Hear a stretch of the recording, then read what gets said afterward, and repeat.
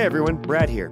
In addition to the short trailer, we wanted to give you a quick taste of what you can expect from Season 1 of Post Everything. What follows is the first 20-ish minutes of our first episode, where my co-host, John Homus, and I walk through the 3 universal symptoms, or what it's like to live in a liminal age.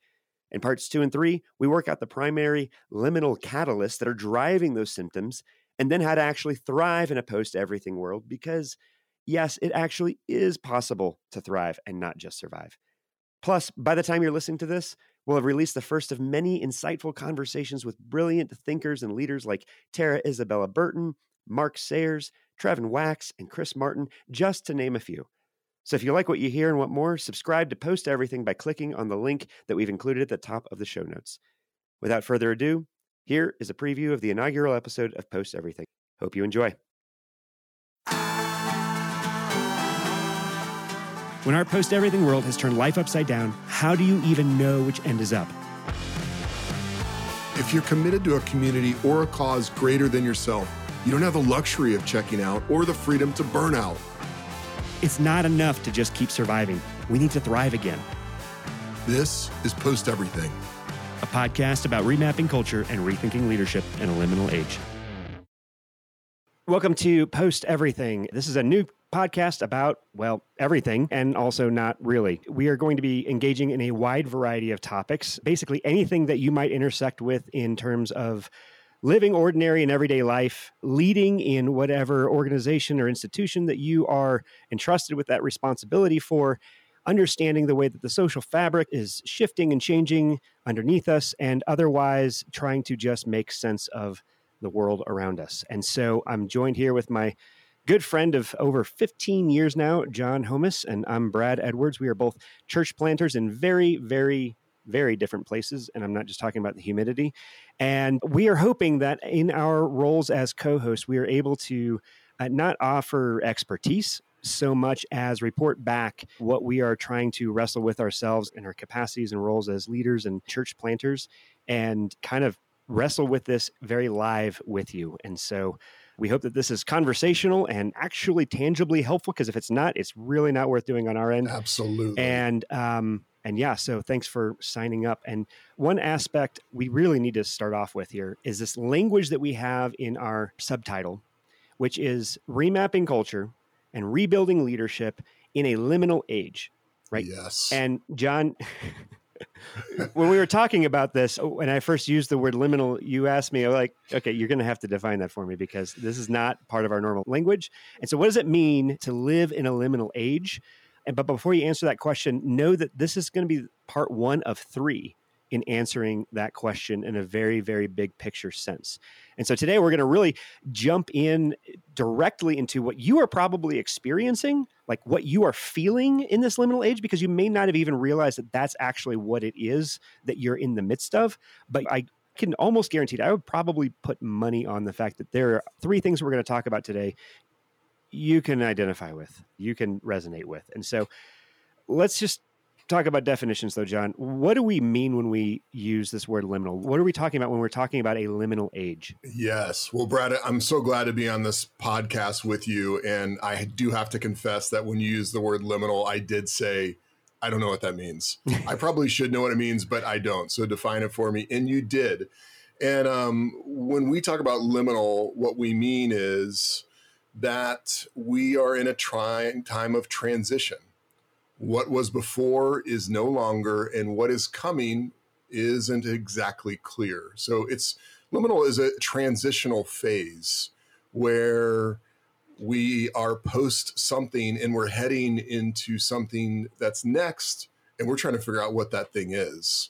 So we can say very confidently, in the year of our Lord, 2022, we are post everything. And here's what we mean by that word post everything and how that connects with liminal.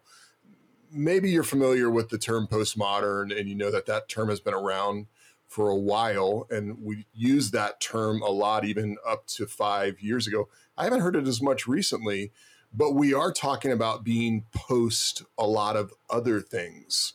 So think about 20 years ago, we started a post 9/11 world. 2015, we became a post Michael Brown's death world. George Floyd happened a few short years after that, post George Floyd. Now in 2022, we are post pandemic. And even as we talk about the influence of Judeo-Christian values in our culture, a lot of people are using the term post-Christian. Now, all these posts mean that we are no longer where we were, but we are heading somewhere else. And we're not exactly sure what that looks like. So we're in this liminal space. Yeah. And I think what's really important and helpful about that, John, is to distinguish that from kind of ordinary change or an ordinary in-between or transition. Is there's something like this is happening on a far more fundamental level when it comes to the shared values and assumptions that we have on society, that because we don't have to work those out all the time, we can rely upon that as a foundation and build from there. So it's time saving, it's very efficient, but it cultivates unity and connection. But when the assumptions and the values are being questioned and are changing so fundamentally and so across the board. Like, I love that you mentioned things that had to do with science and technology in terms of our response to the pandemic, religious and spiritual values, race relations, terrorism. Like, there's nothing that this liminal age is not affecting and even infecting in terms of its questioning of assumptions and values. So, God, I just think that's so huge. Absolutely. Absolutely. You think about eras where a decade could be considered an era in, maybe American or Western history. And it just feels like every 2 or 3 years, the world is completely different. Mm-hmm. And so things are just changing. And we're asking the question, well, what lasts? If everything's changing, what's going to be consistent, not just 10 years from now, but even 3 years from now? And that's why one of the key phrases we're looking at here is remapping culture. How do we understand the ground that we're standing on as it's constantly shifting? Our maps don't seem to work anymore when we think about culture, when we think about humanity. One of my friends uses this great Wayne Gretzky quote where Wayne Gretzky, the great hockey player, said he was so great not because he skated to where the puck was, but because he skated to where the puck was going to be. And I think in one sense, in this podcast, that's what we're trying to do. We're trying to figure out the culture's heading somewhere, society's heading somewhere. Where is it heading as everything keeps changing? Let's try and skate and get to that place now.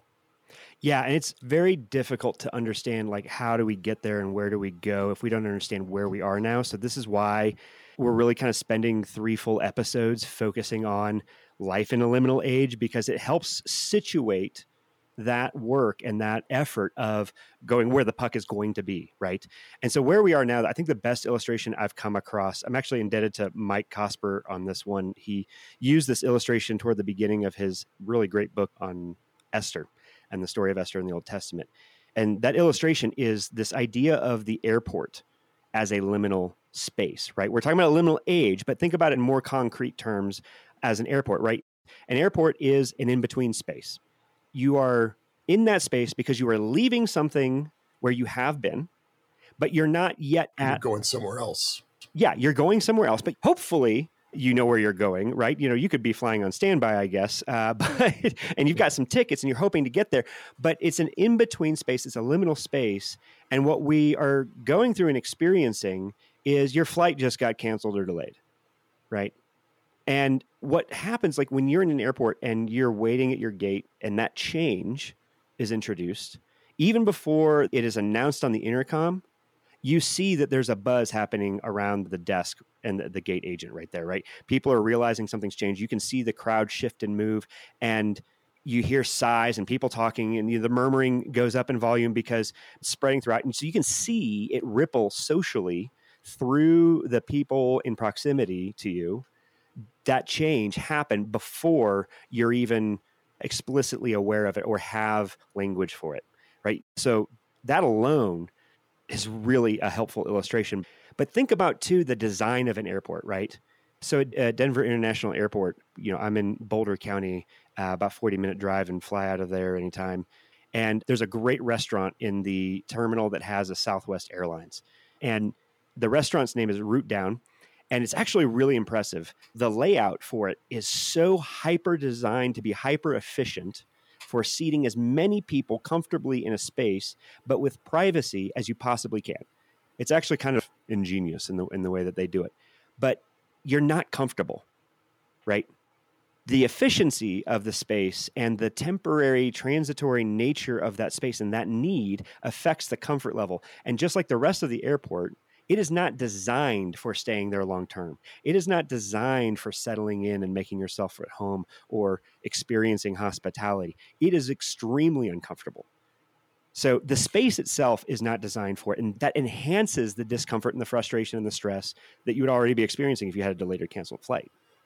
Right. Well, no one is really comfortable in the Denver airport with how many conspiracies you guys have about that airport. So, oh, dude, that's that's a whole other podcast. It's a whole nother episode. Yeah, we should totally go there. When we get into disinformation and misinformation, we'll totally broach that topic. But the experience of being in an airport too, especially if you have a delayed flight or it's been canceled and you don't know what's coming next.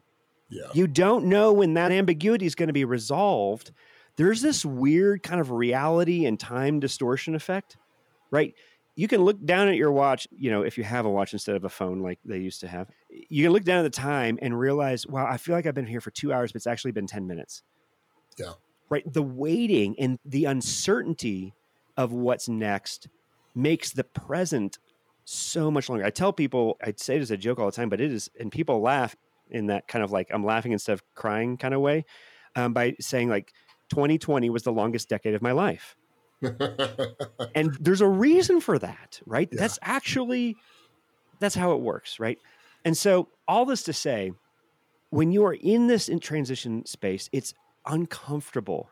And the discomfort is part of what contributes to how you can see the change just ripple through. It's its own unique ecosystem.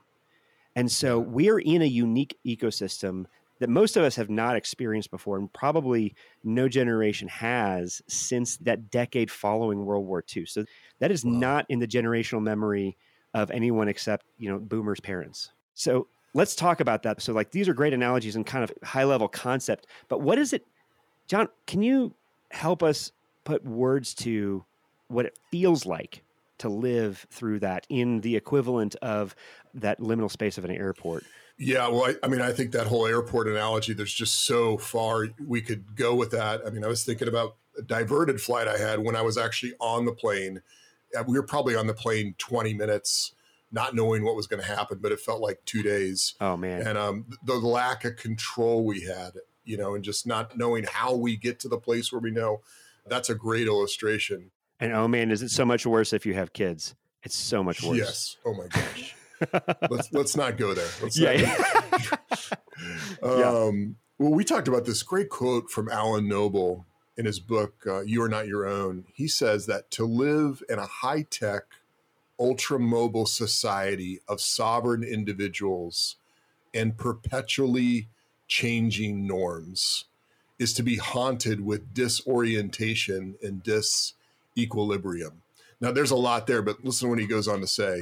We feel as if we are untethered, floating in space, free to move, but unable to touch the ground. All bonds feel tentative and uncertain. Our place in the world feels speculative and subject to change. Our anxiety over belonging makes us highly sensitive to the flaws and betrayals and disappointments that attend all human efforts at community. I love that phrase, free to move, but unable to touch the ground. Kind of like a diverted flight, huh? Yes. Very, very good. Very good. Free to move about the cabin, but you can't get out of the cabin. You can't get out of the cabin. Yeah. One of the things that was interesting being post-pandemic, we now have a little bit of clarity on some of the things that the pandemic exposed. And one of the things that it exposed was just our hyper individualism. Another term we use for individualism is just self-belonging. And not everyone has access to that level of individualism. We think that there's actually, the more wealth you have, the more privilege you have, the more you're able to be an individual or individualistic. But thinking individually about ourselves, which we did a lot during the pandemic, isn't sustainable long-term. Yeah, and the disconnect, even though it's something that we can technically sustain, it has this terrible impact on us because Alan Noble, again, in You Are Not Your Own, he describes how we are basically living in an artificial captivity and an environment of our own design that we have made for ourselves. But it's based on an anthropology that actually is not accurate. It does not line up with the way that we have been made and created and designed. And that has massive implications. He uses this amazing analogy of zoochosis, right? And so if you've ever gone to the zoo and you go to the lion pit, and it's one of the bigger enclosures at any zoo, and you look at the lions, and if you ever watch in like National Geographic or a nature documentary, you will probably notice that the lions behave very differently in captivity. In the savannah, they're moving or they're resting. They're either hunting or they're sleeping. In captivity, you see them pacing. And you see them pacing not just actually in particular places.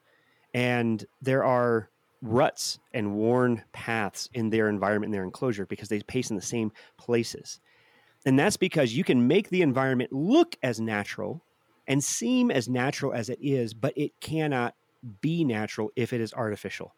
There is a limit to that, right? The lion can still smell the very un-African hot dogs that are cooking, like 60 feet away. Yeah. They are not genetically used to hearing the laughter of children in close proximity to them, especially while eating, right? There are so many aspects that you cannot replicate to make natural.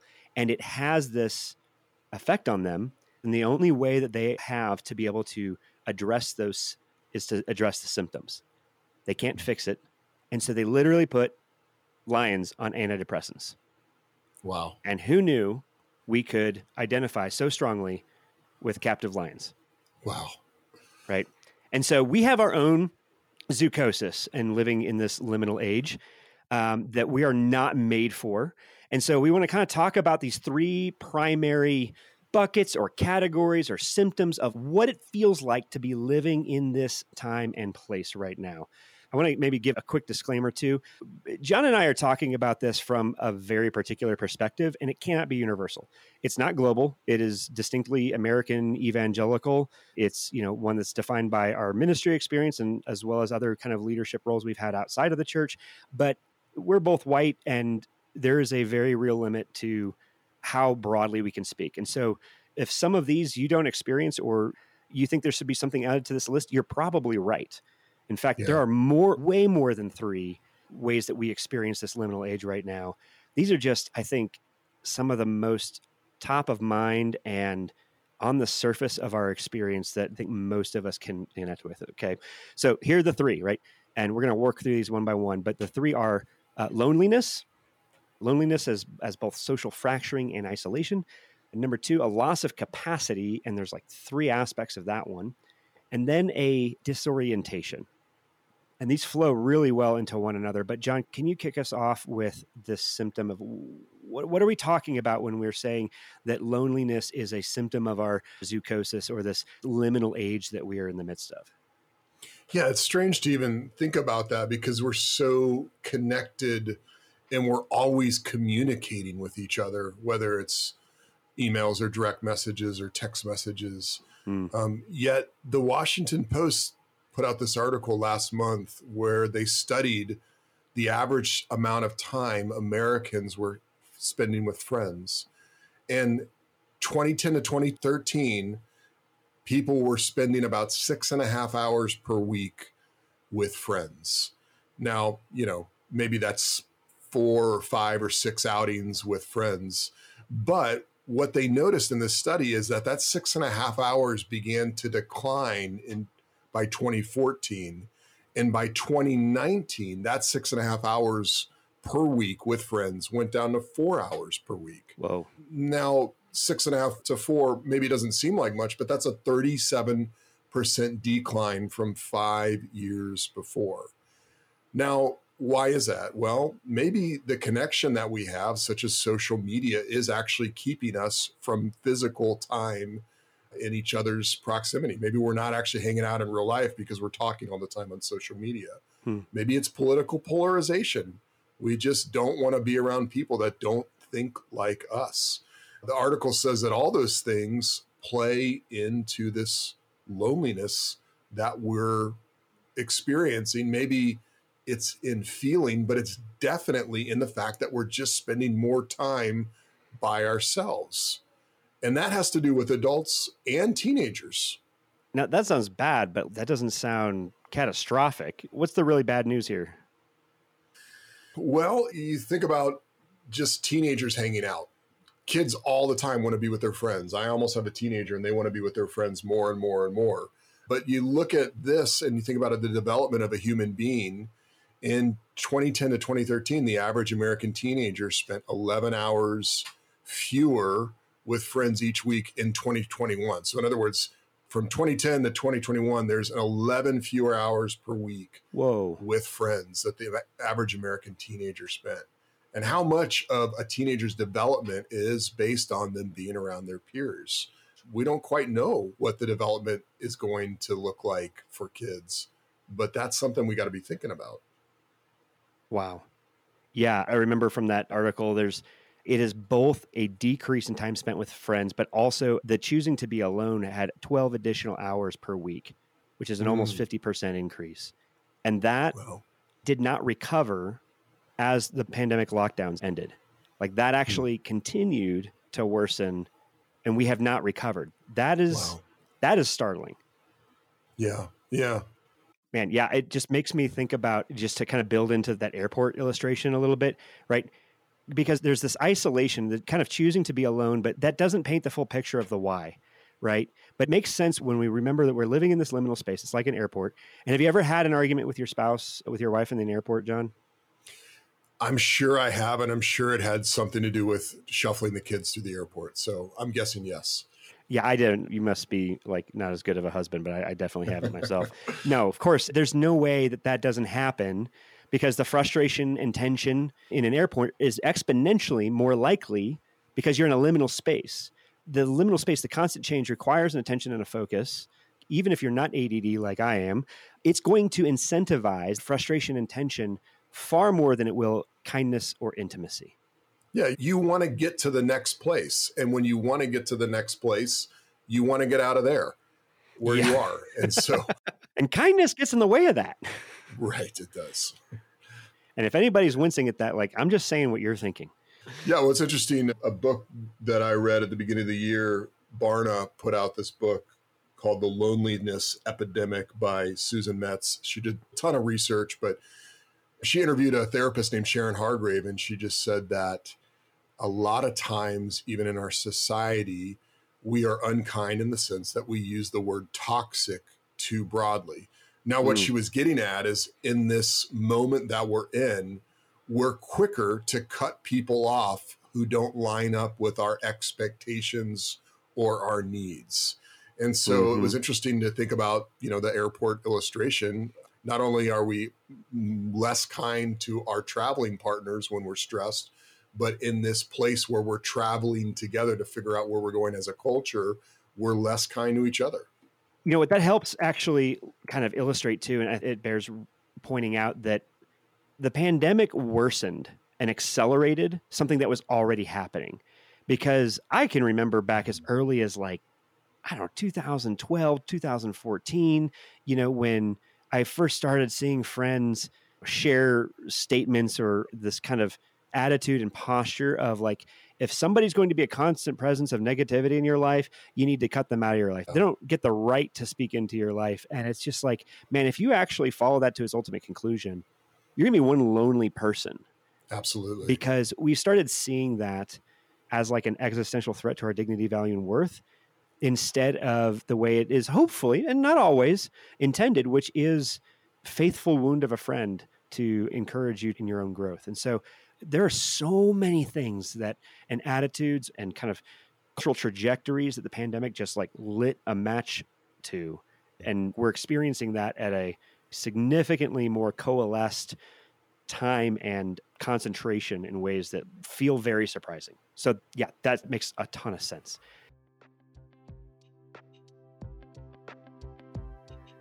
All right. Well, with that, thank you for listening, and I hope you enjoyed that really quick preview.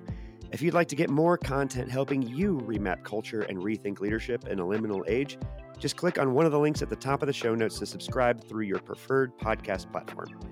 Until then, take care, keep building, and stay thriving in our post-everything world.